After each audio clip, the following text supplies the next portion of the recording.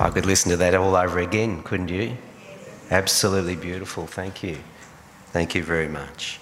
So we come to a time of communion, reading to you from the letter of 1 Peter, the letter of 1 Peter.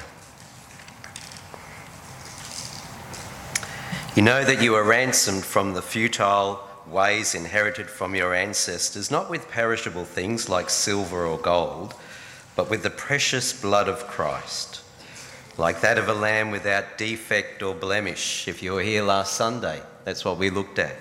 The lamb who is worthy, without spot, without defect, without blemish. He was destined before the foundation of the world, but was revealed at the end of the ages for your sake. Through him you have come to trust in God, who raised him from the dead and gave him glory, so that your faith and hope are set on God. We celebrate communion throughout the year, but it's this particular time, isn't it? It has a special significance as we think about the death and resurrection of our Lord Jesus Christ, who took the cup and said, or took the bread, and said, "This is my body given for you." So take the wafer, eat, and think of the Lord Jesus.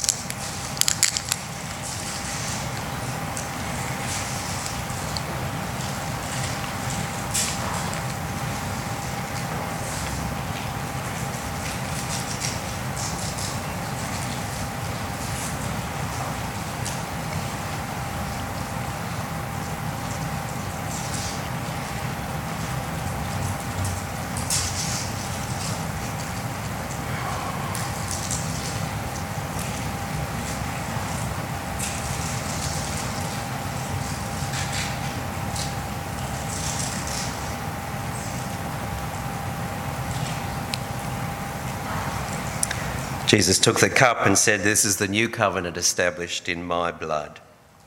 Let us drink together and think of all that Jesus means to us.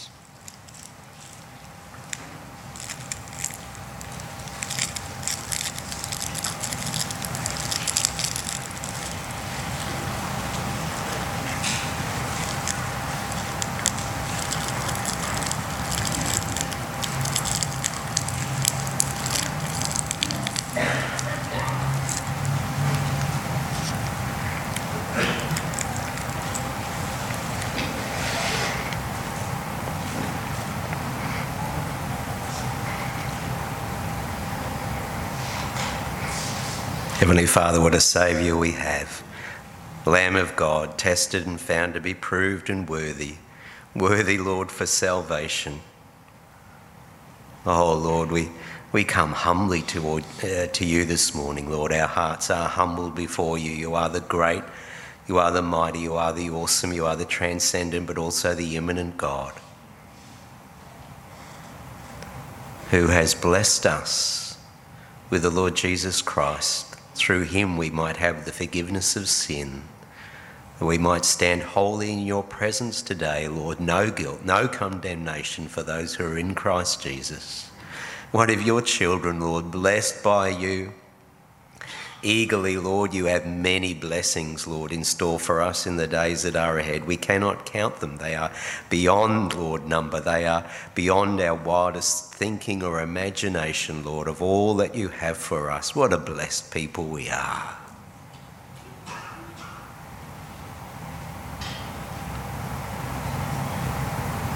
Lord, on this particular day, Father, we say thank you for Jesus. Thank you for your gift of him to us. Thank you that his Spirit lives inside of us.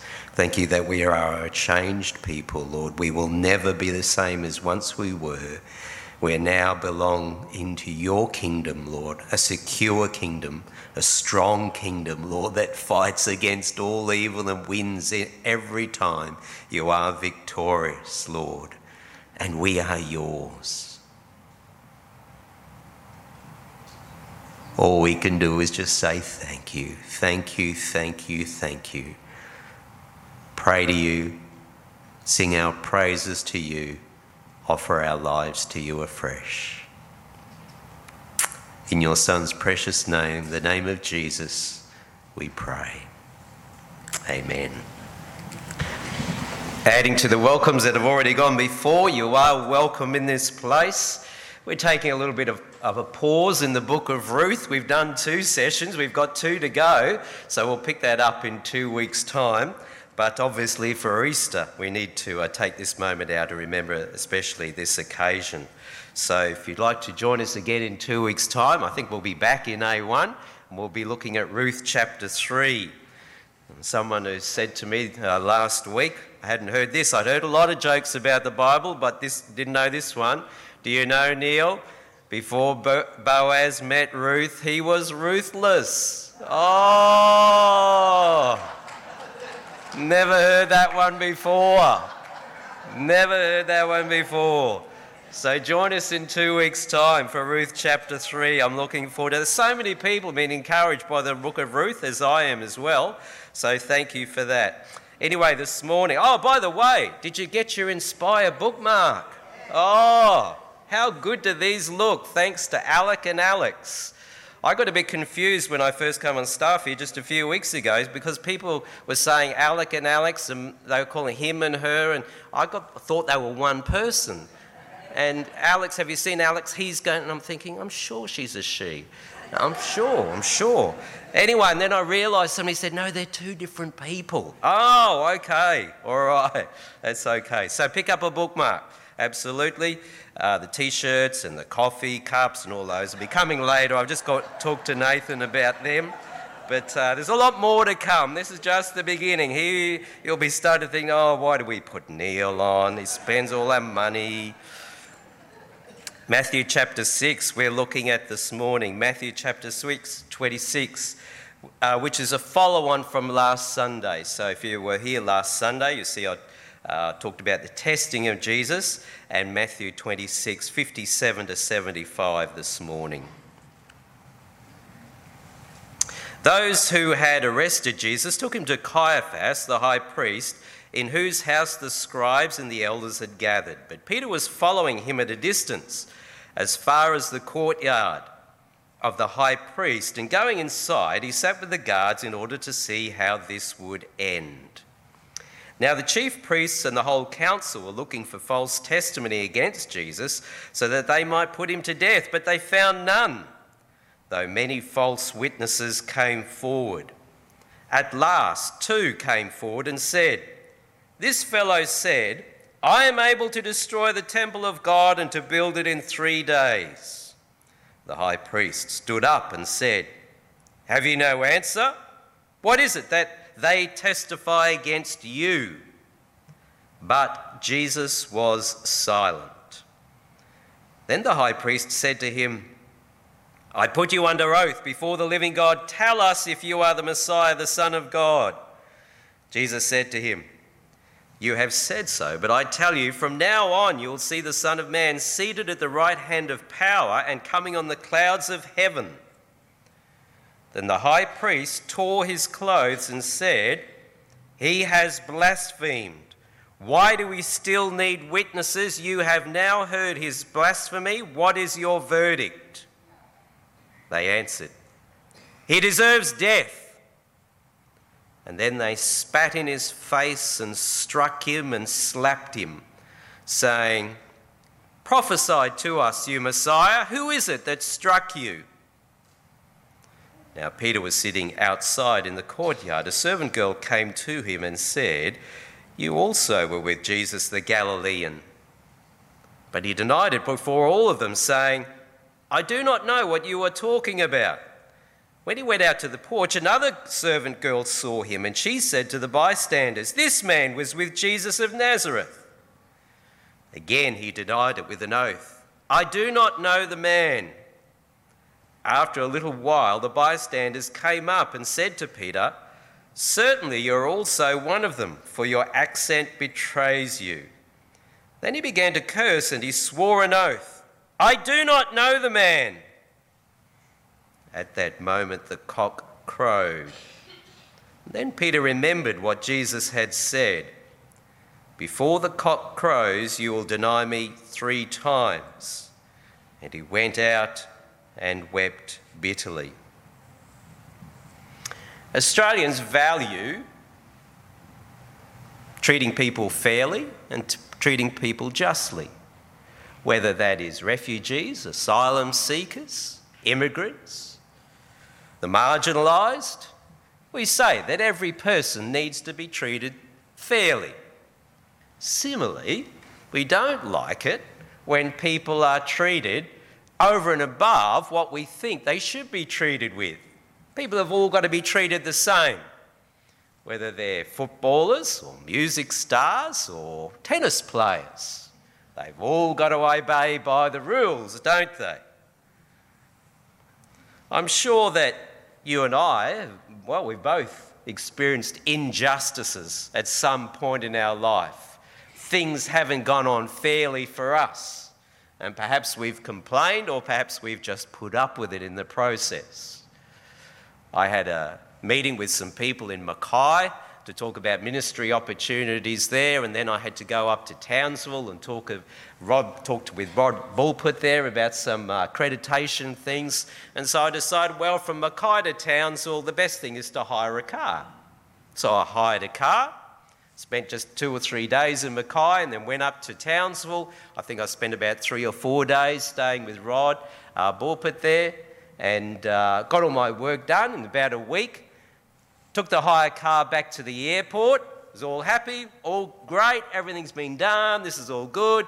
Went to the desk there, it was about 10 o'clock in the morning, I remember. Dropped the keys in the little hole because there was nobody at the desk.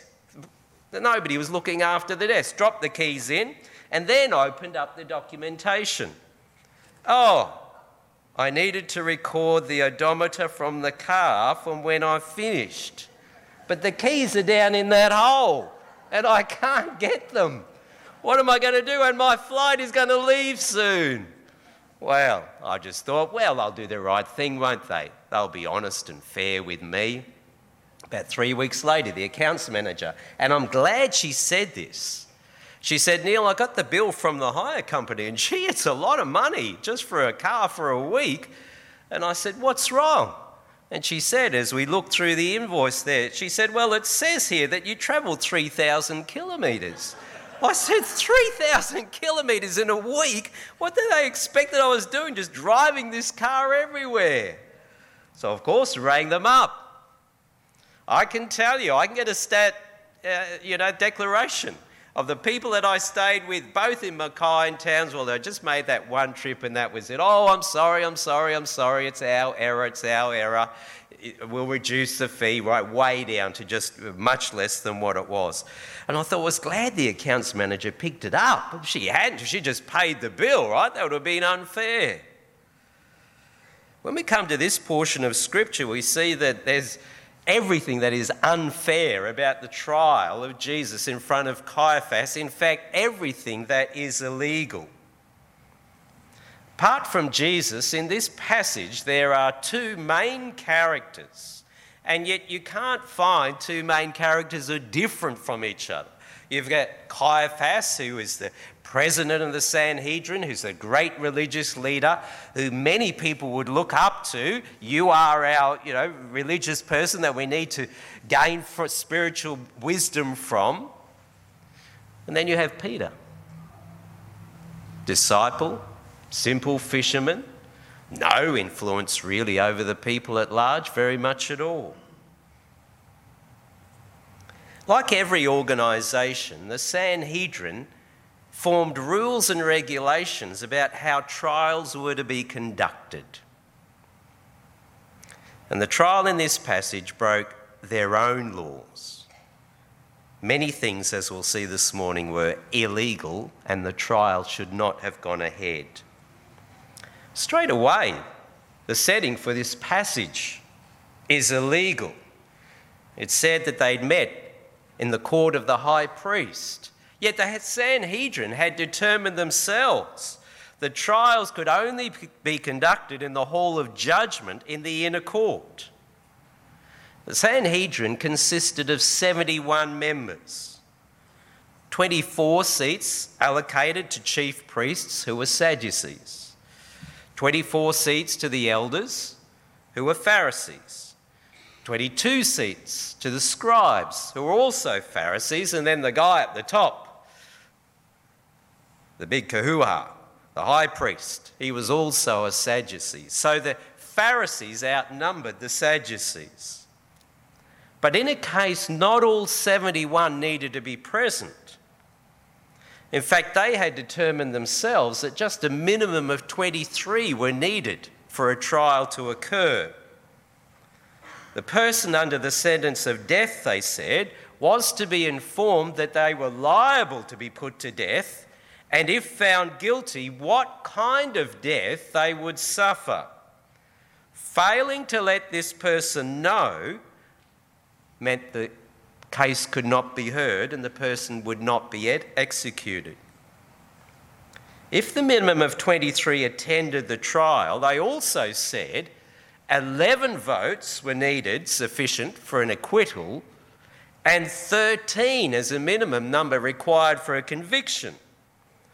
Just as you may know, in a trial, 2 witnesses need to be brought before the court, and to make sure that their description of what occurred was the same in every detail.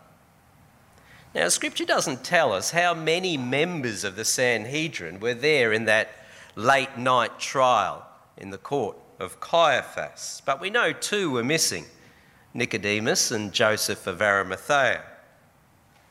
The religious leaders, it seems to be, from what we can gain from Scripture, they wanted this trial over quickly. And so they sought out false witnesses. Now, this too was illegal. The defence was to have the first word before the prosecution could present their accusations. And this shows to us, right, that the Sanhedrin weren't organised in what they were doing. This had hastily been put together. They hadn't expected the trial to take place, especially not this late at night. Mark 14:55 says that the whole council sought to bring a charge against Jesus. Well, this too was illegal. All could argue in favour of an acquittal, but not all could argue in favour of a conviction. One by one, the religious leaders presented false witnesses to this trial, and none was found to be in agreement. Their testimonies disqualified. Again, showing a lack of organisation by the Sanhedrin. But finally, here are two. 2 are able to come forward, and seems to be as if they were in agreement. They presented their cases before the court. But in front of the court, they too were found to disagree. One said that Jesus had said these words, "I will destroy the temple that is made with hands, and in 3 days I will build another that is not built with hands." But then the other witness came and he said, Jesus said, "I am able to destroy the temple of God and to build it in 3 days." So which was it? Did Jesus say, "I will destroy the temple," or did he say, "I am able to destroy the temple"? See, the first statement is a statement of intention. I will do this. The second statement is a statement of having the ability to do it. Well, because of the discrepancy in these 2 statements, Jesus should have been released there and then. That the Sanhedrin did not release Jesus shows, again, the illegality of this trial. They themselves had declared that when a trial takes place, the witnesses must agree in every detail.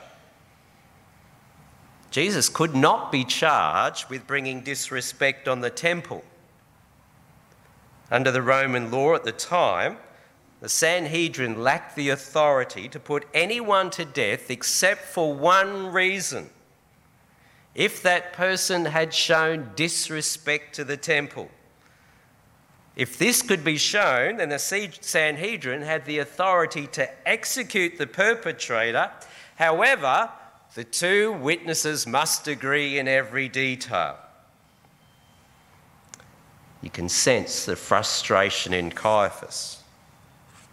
It's late in the night. He probably doesn't want to be there and he wants to get this thing over and done with. So he stood up and he commanded Jesus to speak. Of the two charges, Jesus, which one is right? The intent to destroy the temple or the ability to destroy the temple? Now, this too was illegal. The accused was not allowed to testify against himself. Jesus said nothing. Legally, he was obliged not to do so. Well, this isn't making Caiaphas feel any better. He becomes even more frustrated. So he put Jesus under oath. I put you under oath. Before the living God, tell us if you are the Messiah, the Son of God. Caiaphas obviously knew that Jesus had claimed to be the Son of God, and he knew that the Messiah was supposed to be the Son of God. Mark tells us in Mark 14:61, he asked Jesus, are you the Messiah, the Son of the Blessed? And the name blessed there is another term for God. Being placed under a civil oath in a civil court, the person must answer. And Jesus does. In Mark 14:62, he says, I am. He's saying, I am the Messiah, the Son of God. And there would come a day when Caiaphas himself would know this. For from now on you'll see the Son of Man seated at the right hand of power and coming on the clouds of heaven. Power was another term for God. And Jesus was saying that when he returns, even those in hell will see him coming on the clouds. Well, this enraged Caiaphas, so much so that he tore his clothes. He was forbidden to do this. They themselves had said, you can only tear your clothes if blasphemy has been uttered. He was even forbidden from tearing his clothes in grief when his wife died. That shows how strict the law was in the tearing of the clothes. This was an act of violence. He believed, he'd heard that God had been cursed. But Jesus hadn't blasphemed God. So what the high priest did was illegal. The really shocking part in this trial is not what he did to himself, but what he did to Jesus. He took the direction, the focus of the rest of the Sanhedrin off his own action and onto the words of Jesus. And now the chief judge had charged Jesus with blasphemy. Matthew 26:65. He has blasphemed. That was illegal. Judges weren't allowed to initiate charges, only investigate them. And the accusation of blasphemy was only valid if the name of God had been pronounced. But remember, Jesus had never done that. All he'd said was, I am.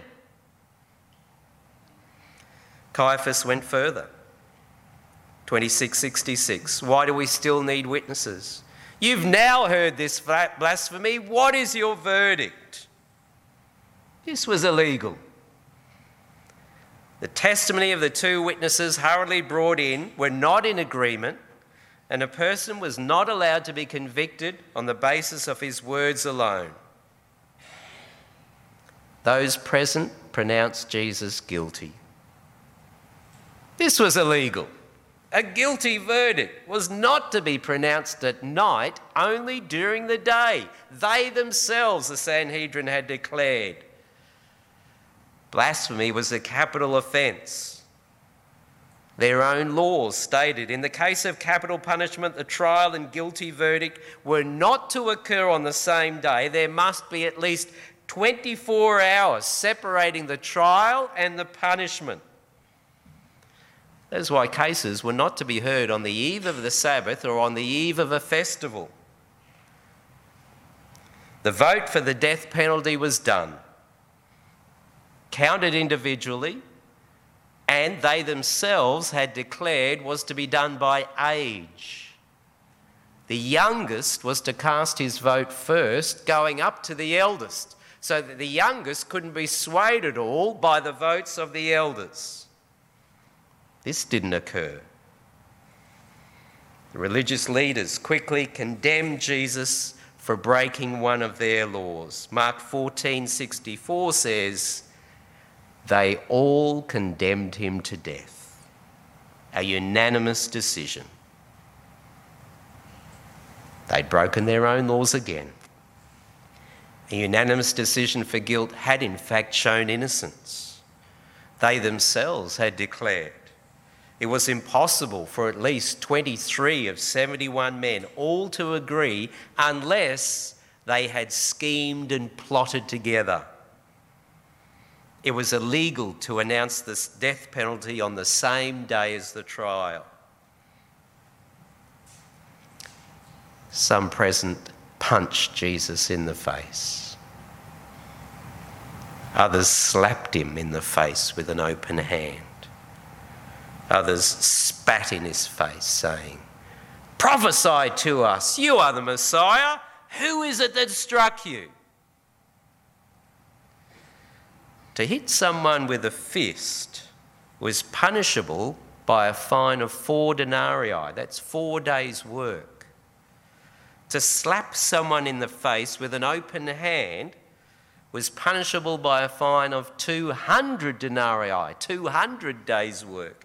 To spit in someone's face was punishable with a fine of 400 denarii, more than a year's worth of work. Yet it seems as if none were charged. Where is the justice? The second character to offer Jesus no support in this passage, of course, is Peter. And it's during this stage in the trial that Peter denied Jesus 3 times. The other disciples had gone their separate ways, but Peter and John had followed Jesus to see what might occur. John was a close friend of the families of the high priest. He knew the name of the servant of the high priest. Peter had cut his ear off, remember, and John knew who that was. The relationship of John with the families of the high priests mean that he could gain access into the courtyard of the high priest where the trial was being conducted, and that Peter could accompany him. John 18:16 tells us that John was in the courtyard. Peter was standing outside the door. And so John went to the woman who was at the door and asked her to open it so that Peter might come in. Now, the high priest, he must have been a wealthy guy. You think he's got at least 23 of the Sanhedrin present in his courtyard, as well as soldiers, as well as other officials, as well now as 2 of the disciples. And on 3 occasions, Peter denied Jesus. 3 times he denied it, on each time adding another layer of intensity. There was a group in the courtyard with Peter and John. It was a cold night. They were warming themselves around the fire. The first was from a maid who said to Peter while he was in the courtyard, You also were with the Galilean. And Peter denied this. No, he wasn't a disciple of Jesus. A rooster crowed. It was midnight. And another maid came up to him while sitting in the porch and accused him of being with Jesus. And Peter denied this also, this time with an oath. He was not with Jesus. No, he wasn't one of his disciples. Luke 22:59 says, "An hour passed, and this time a few people accused Peter of being a disciple of Jesus. He was a Galilean, his accent was a giveaway." Peter denied Jesus a third time, even with more intensity. In fact, Scripture tells us in Luke 22 that he cursed and he swore. That verb in Luke 22 needs a subject to which he would curse and swear, an object, And some scholars say he swore and he cursed at Jesus. The cock crowed a second time. It was now 3 o'clock in the morning. At this point, the door to the home of Caiaphas was either open or opened, and just for a moment, Jesus looked at Peter. And Peter remembered the words, "Before the cock crowed twice, Peter, you will deny me 3 times." He left weeping with repentance.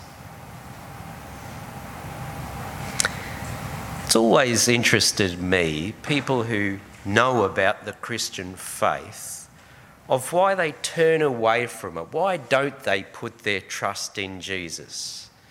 And the people that I've asked, I would say in a majority, there seems to be a bit of a common theme.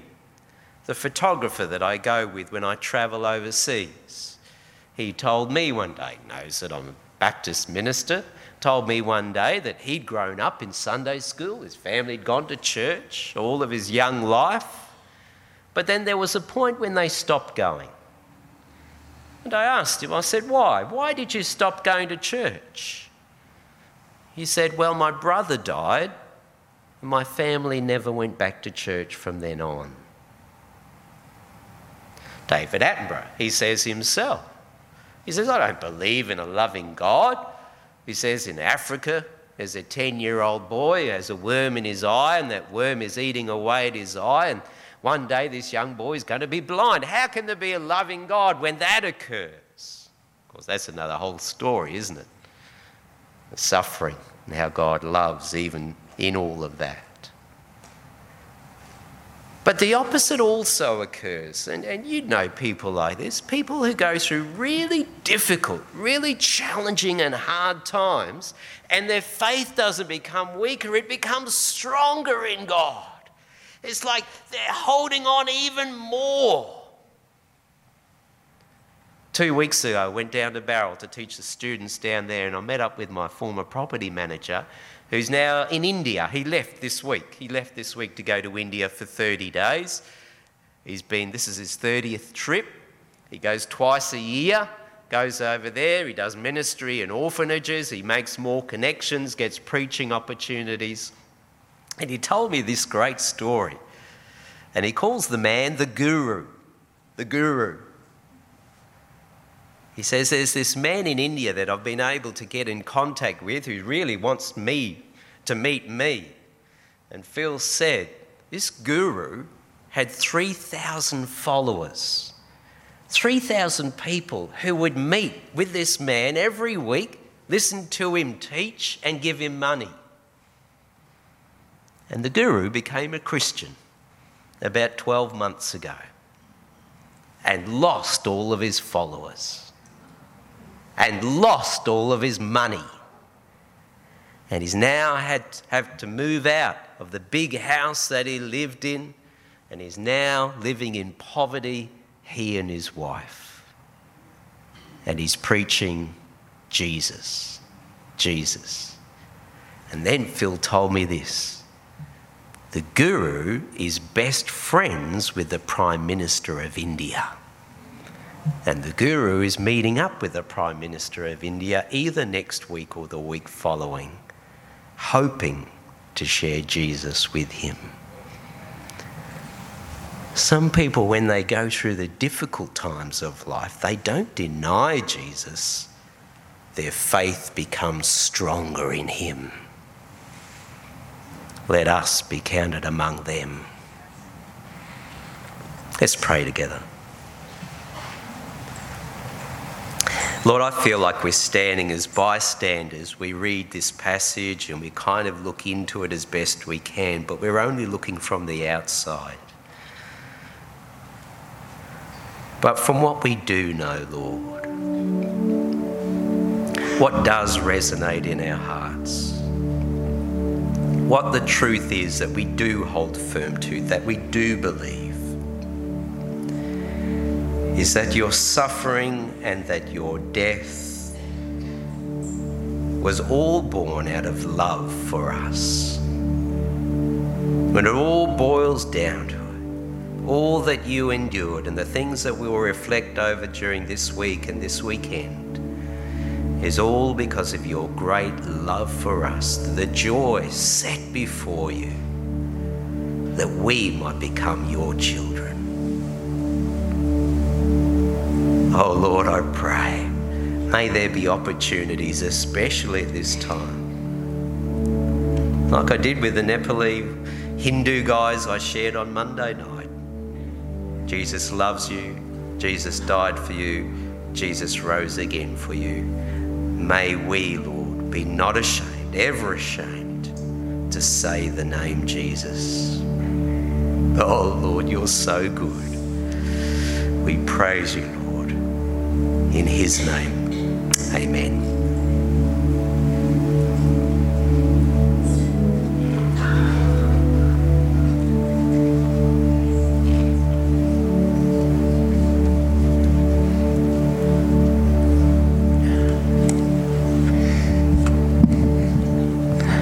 God has given us a song. We can respond to the wonderful grace, the wonderful love of our Saviour.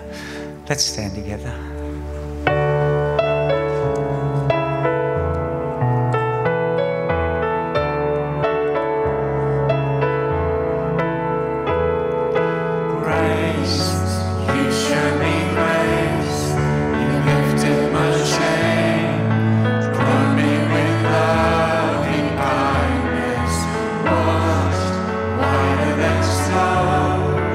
You have redeemed and made me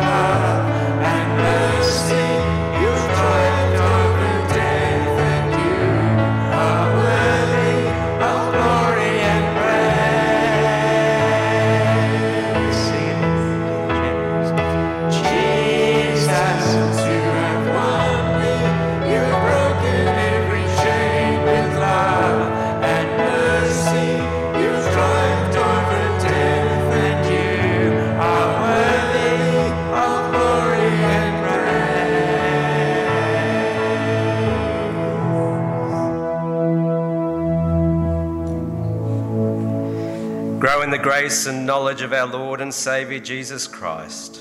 To him be the glory both now and to the day of eternity. Amen.